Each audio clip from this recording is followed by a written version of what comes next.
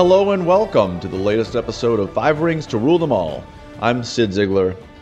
I think the thing that we love the most at Outsports is sharing stories of LGBTQ athletes, particularly athletes that our readers and listeners may have never heard of before. If you have been following Matt Rittenhouse on Instagram or you've stumbled across his profile, he has not hidden for years that he's gay and that he's a former elite level athlete. He competed on the international stage in speed skating. And when we started talking on Instagram, and I said, I know you haven't competed in many years, but if you want to share your story, we'd love to share it with you. He jumped at the chance because he understands that for every story that's told, somebody else is positively affected by it. Like we say at Outsports, courage is contagious. I talk with Matt about aiming for the Olympics, the struggles of coming out in his sport of speed skating, going to college at the same time trying to compete in a non-NCAA sport, and also what his life like is today. An openly gay man in New York City, though right now he is in Lake Tahoe skiing every day. Anyhow, I hope you enjoy my conversation with former speed skater Matt Rittenhouse.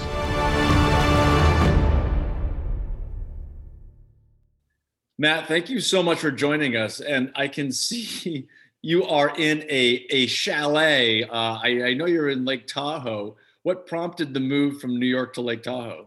Yeah, well, it's not a permanent move, but I have some family that live in the Bay Area, and they have a house in Lake Tahoe that they ski out of. So I thought, when is a better time to spend a couple weeks and just, stay up, live in Lake Tahoe. I'm a big skier. So I think I'm work from home, I think kind of indefinitely. So I just took the opportunity to go to Lake Tahoe for, I've been here for 2 weeks. I might push it out to 3 or 4. It's pretty awesome here. How glad are you that you're not in New York City right now? I'm super glad I'm not in New York City anymore. New York City is not dead as some people claim it is. The summer was amazing, but it's kind of shutting down again this winter. So I'm happy to have an escape. Well, at least when you get 2 feet of snow in Lake Tahoe, you can actually do something with it. In New York, you can build a snowman and then you just have to deal with slush for the next 2 weeks. Right, exactly. And we got, I think, 6 feet last week. So it's crazy. 6 feet of snow. That's great. People on the East Coast are like, that's impossible. But people on the West Coast, yep, that's a snowstorm. Yeah, seriously. Well, I know you're skiing now, but you started years ago as a speed skater. And just kind of talk about how you ended up in speed skating, because it's not like there are a bunch of high school speed skating teams. Yeah, totally. So I ended up in speed skating. I actually was born and kind of raised in Los Angeles and then moved to New York when I was about 12 years old, upstate New York, Saratoga Springs. Really randomly, Saratoga Springs has a really great, just like local club that a lot of Olympians have come out of. My parents, it's a story I kind of always tell, but my parents signed me up for skating lessons, and I kept asking the other girls who I was skating next to in figure skates if they wanted to race. And someone was like, there's a speed skating club at this rink. And my parents were like, oh, well, let's sign him up and see how that goes. And the rest was history. I skated all through high school, and then didn't really know if I was going to continue it after high school because it's not an NCAA sport, right? It's, you kind of really have to dedicate your life to it if you want to keep going. But I made my first junior World Cup team while I was at Northeastern University in Boston, and decided to, really pursue this and go for the Olympics. So what kind of sacrifices are you making competing in a non-collegiate sport while you're in college? Well, it's definitely difficult. So it was difficult when I was at Northeastern because which wasn't really recognized as a sport. So you, of course, have your teachers who are flexible and some who aren't flexible, right? So it was just kind of like balancing when you can take classes, when you can't. I took a lot of summer classes. Also, a lot of times in the fall, I wasn't taking that many classes. but I was lucky because I ended up getting my degree from the University of Utah, and there's a ton of Winter Olympians that train out of that school just because that's where all the facilities are. So the teaching staff and everybody there was super flexible with, continuing your education there. And then I was training 40 hours a week. So I was very much a commuter student coming in, taking my class or two, going back to the Oval. You're in school, training all this time, traveling around, competing. Where's your head on dating at that point? Is that even on the radar screen? Were you dating guys, girls, neither? Sure. Well, it was so not on my radar screen, right? I guess I knew I was gay, early on in my life, but it was kind of one of these things where I wasn't comfortable with my sexuality until I was about 23 or 22, 23 years old. So I definitely wasn't dating. And, I think skating was kind of my excuse to not be dating a lot of times. It was like, oh, I'm too busy. But in reality, it was just, I was kind of, too afraid to probably date the person I wanted to date. I remember in high school and college, I was constantly pouring myself into activities. It was the school newspaper and yearbook and track and field and drama. And then in college, it was a fraternity and some politics. And it was a convenient way to avoid dating. And even though I did date a couple of girls in college, it was a good cover for a long time. And I guess, looking back at it, like subconsciously, I'm like, oh yeah, that's exactly what was going on. Totally. At the time I wasn't thinking that that's what I was doing, but of course, looking back on it, it's like, oh yeah, you just completely crammed your schedule with so much work and so many different activities that you weren't available to date. So you were aiming for the 2014 Olympics. Yes. I was aiming for the 2014 Olympics. I tried out for it, but my, I think real goal was the 2018 Winter Games. 2014 was my first time at the Olympic trials, which was amazing. But 2018 was a year that, I would have been 26 years old, which is kind of peak age for a long track speed skater. And at that point, I would have been in the sport for long enough where it would have made sense. So 2014, yes, going for it. But 2018 was where I really had my eyes, what I really had my eyes on. Well, but heading into 2014, there was a lot of talk about the Olympics being in Sochi, Russia, and there being kind of a crackdown on what they considered to be kind of gay propaganda in the country. And there was a lot of conversation about boycotting the games. And I'm just curious, because this is about the time where you started to really discover who you were. And if that was on your radar screen at all, was what was going on in Russia and all that conversation about gay athletes and your kind of, I understand that, maybe you didn't think you had the best shot to get there, but was that on your mind? Yeah, it was something I definitely thought about. I don't know if it really fully consumed me, to be honest. I was so focused on making the team myself and doing the best I could at trials. So it was definitely it was in the back of my head. And I know it was a point of conversation for a lot of people. I tried to not let it think about me at that point in my life. I wasn't fully out. I was out to maybe a handful of people. So I very well could have made the decision to stay in the closet if I made the Olympics, and, just would have written it out because it would have been easier. Yeah. You said by that point that some people knew you were gay. Who were those people? Yeah, I kind of started slowly coming out of the closet probably when I was even like 22 or early 22 years old. And I was met with some prejudice, I think, within the sport that was kind of unfortunate, that kind of kept me in the closet for maybe longer than I would have liked to have been. But, I started coming out to close friends within the sport. Some of these people are still some of my best friends. So that's who I was kind of, figuring out who would be accepting and who wouldn't throughout, my one-on-one conversations with them. So this homophobia that you said you encountered, that was before you came out or after you came out? I guess it was during the process of coming out. Funny that you mentioned like the Olympics being in Sochi. I became really good friends with a Russian skater, and I remember speaking to them about maybe me being gay. I just felt like we were having a drunken conversation and I brought it up, and I was totally met with this idea that, you know, being a homosexual was a pathology and it wasn't, you know, natural. So I would kind of was like, whoa, okay, well, maybe like, it was kind of I took a tiny step out of the closet and immediately like jumped back in. So you were looking for people, either consciously or subconsciously, who you thought might be receptive to it. What about this athlete made you think, okay, this might be a safe haven, or were you just drunk? I was really close to this person, like just super close to this person. Yes, I think, you know, a couple beers kind of, you know, loosens the lips a bit more. But I was really close to this person. I kind of thought it might have gone better than it did, but it didn't. And that's fine. So after this, you come out to him. He says, it's a pathology that's wrong. Did you continue to communicate? Were you friends still? Yeah, of course. Yeah. We lived and trained together.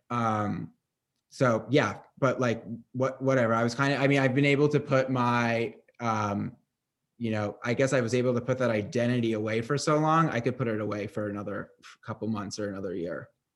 And how did you blow this off? Like, oh, no, I was just joking? Well, no, it just kind of, we just didn't talk about it. And so as time progressed, you know, you think that you have the safe person that you come out to, doesn't go well. How do you go on to the next safe person and find them? I mean, I think it's really just like trial and error, right? I think you know, some of my best friends, and still my best friends, are skaters, and a lot of them were, you know, cool and receptive to it, and some weren't. And I think I got really depressed and lonely because of it, because it was at that age, I was 22 turning 23. I mean, you're really kind of entering your adulthood. You feel weird for being, you know, single or just alone for your whole life, and you kind of want that to change. So it was a bit of trial and error. And this was around that time, around 2014, that you started telling people? Yeah. So I guess, so what really happened was, after, I think it was more or less after 2014. I had the talk with a couple people before 2014, but I just really didn't want to deal with it, right? Like, I didn't want to deal with it. I was also skating really well. I had a great season 2014. You know, I didn't make the Olympics, but I was skating the fastest I've ever skated. So I didn't really want to like ruin that. And the whole coming out process kind of happened after the Winter Olympics. You know, I was fully in the mindset that I was going to spend another 4 years doing this to make the 2018 Winter Olympic Games. But after the Olympics, I think just like my general depression and anxiety around, you know, being closeted and holding this secret, this burden for so long, kind of just did a real toll on my mental health. What you just said is so interesting and revealing of the entire process of athletes at that level coming out. You said you were skating really well and just didn't want to mess with it.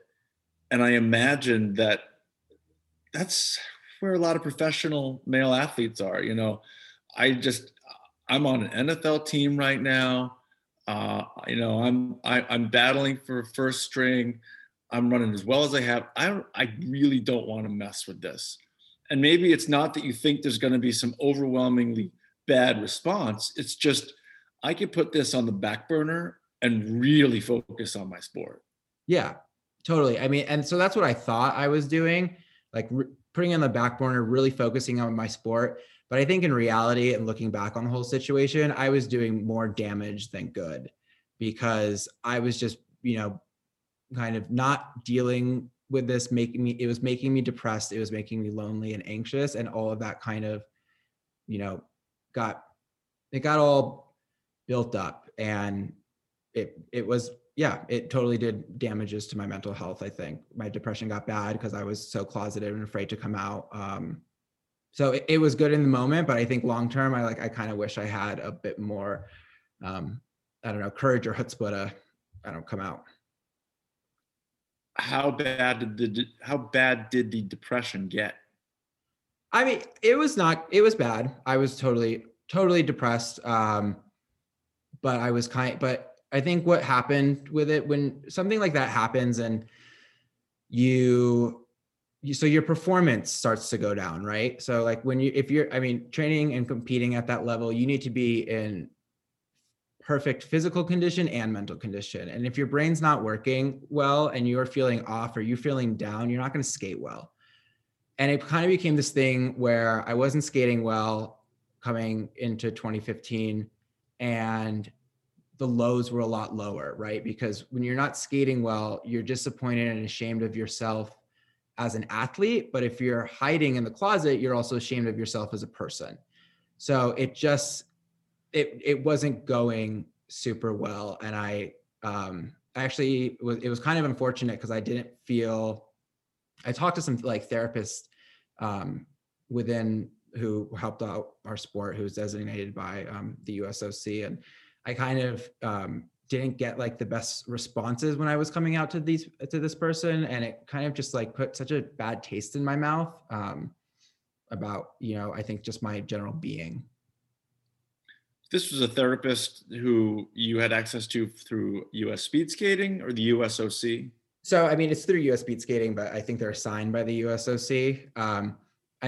What was that experience like? Yeah, I was super, super depressed. I wasn't skating well at all. And I kind of had this like meeting with him, and we've chatted about stuff before.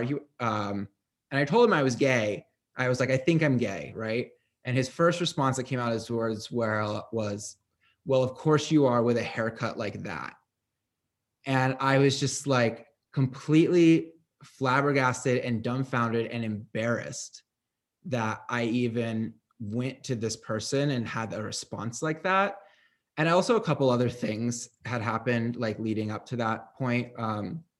I came out to a close friend on the team, and speed skating is it has a kind of conservative base. There's a lot of people from the Midwest and the Bible Belt that partake in speed skating.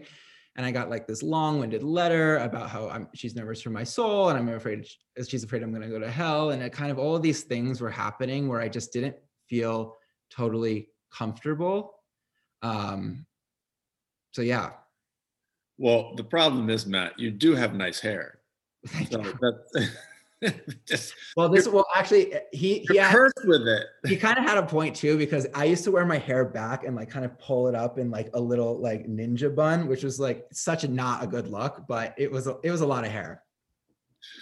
It was really your fault. No, I'm kidding. Totally. Yeah, totally. This is still, we have not even reached the 2018 Olympic trials yet.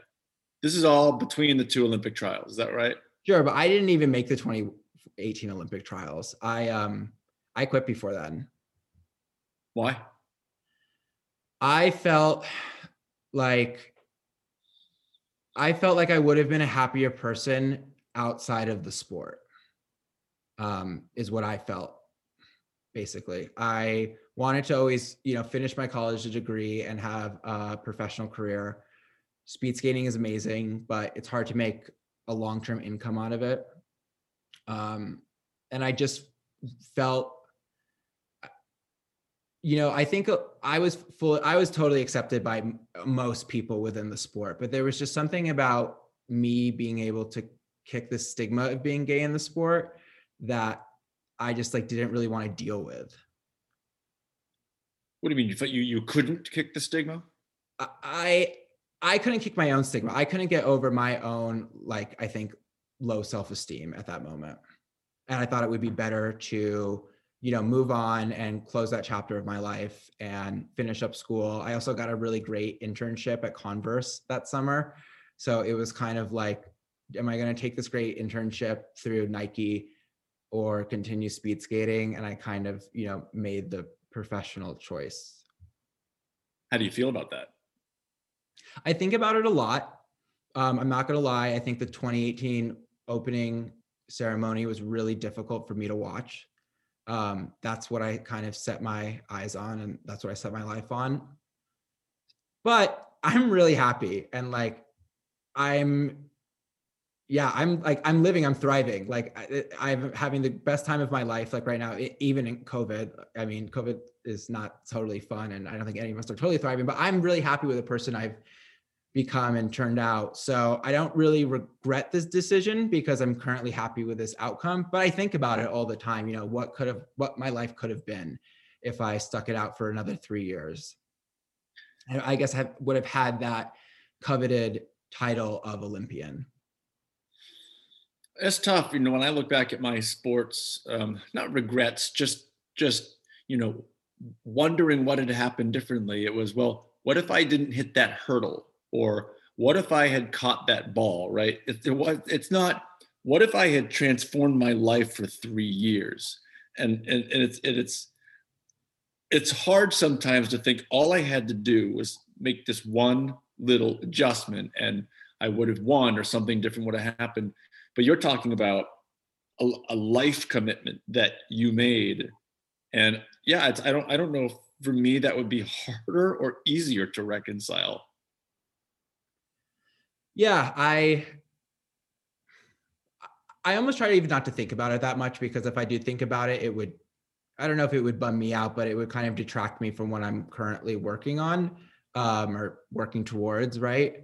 But yeah, it was definitely a choice that I made. But I also, like, I think back, what skating has given me so much. Like, my best friends in the world are still speed skaters. Like, we're doing a big ski trip out in Montana in a couple weeks. Like, and the skating and, you know, traveling through skating, it has taught me so much and helped build so much of my character. It was an amazing, great time. So that when I try to think back on it, that's what I focus on, because I know that's what is important, and that has really molded me into the core of the person that I am. You know, I think being gay is just a part of it. We know a few out speed skaters, obviously Brittany Bowe, Olympic medalist for the United States, Irene Wüst, who is like the most decorated Winter Olympian of all time, or if not very close. Yeah. Like Skellerup was in the 2010 Olympic Games, barely missed 2014, who was out.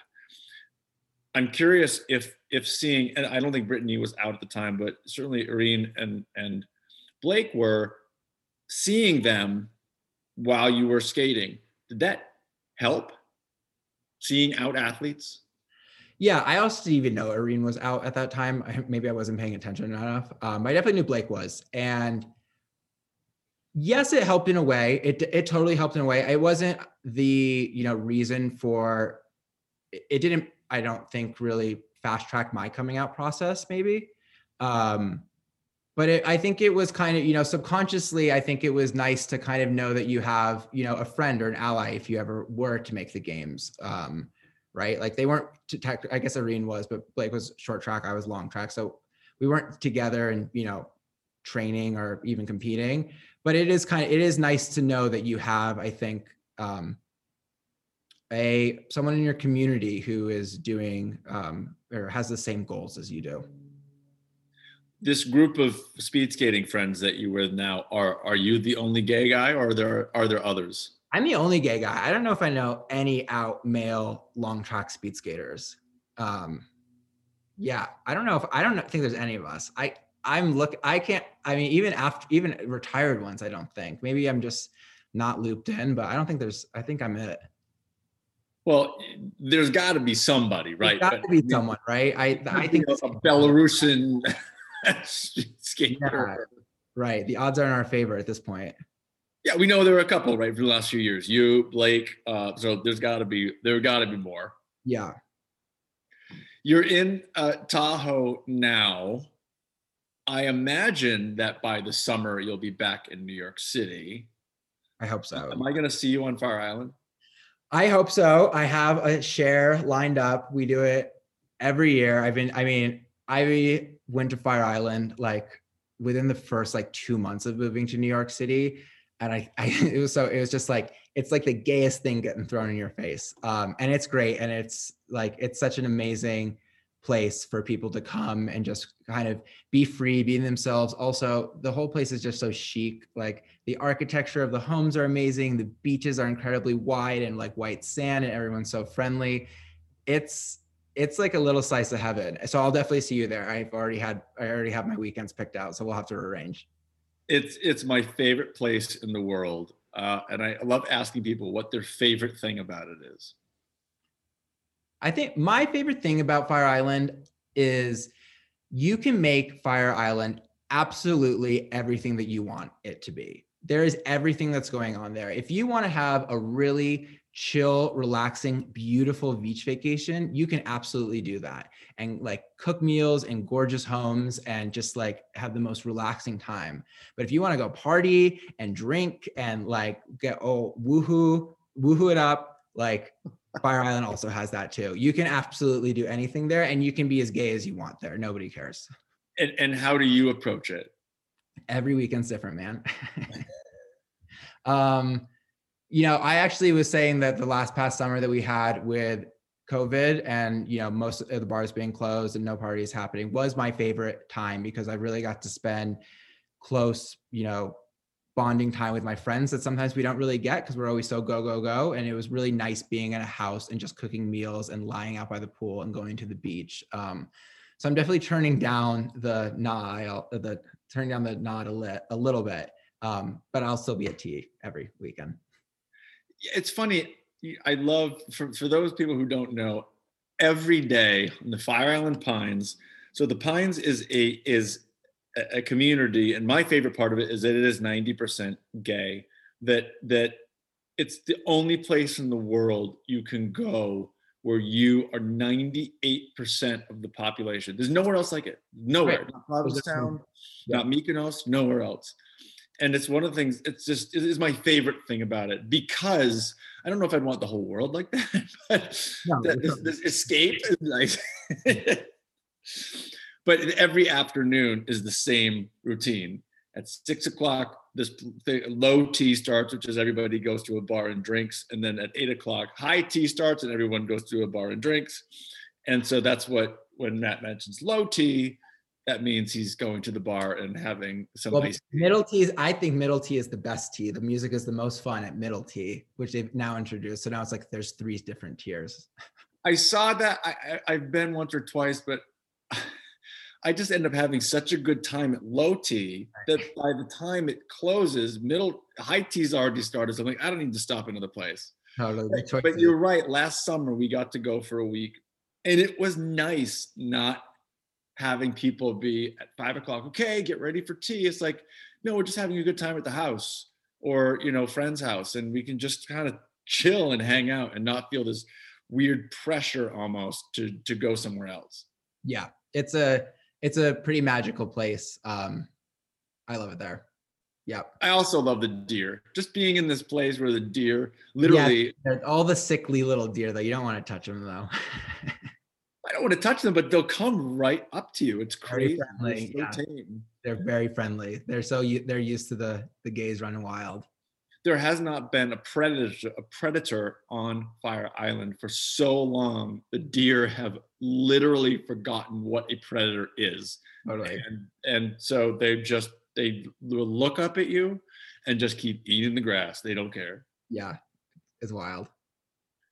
Well, Matt, I appreciate you taking some time and talking with us. It's so important to tell these stories, I think, because everybody connects to a different story differently. And the fact that you don't know of another out speed skater. I mean, you and I met because you heard Hig Roberts' story that I did. And hopefully a speed skater will hear this conversation and reach out to you and me too.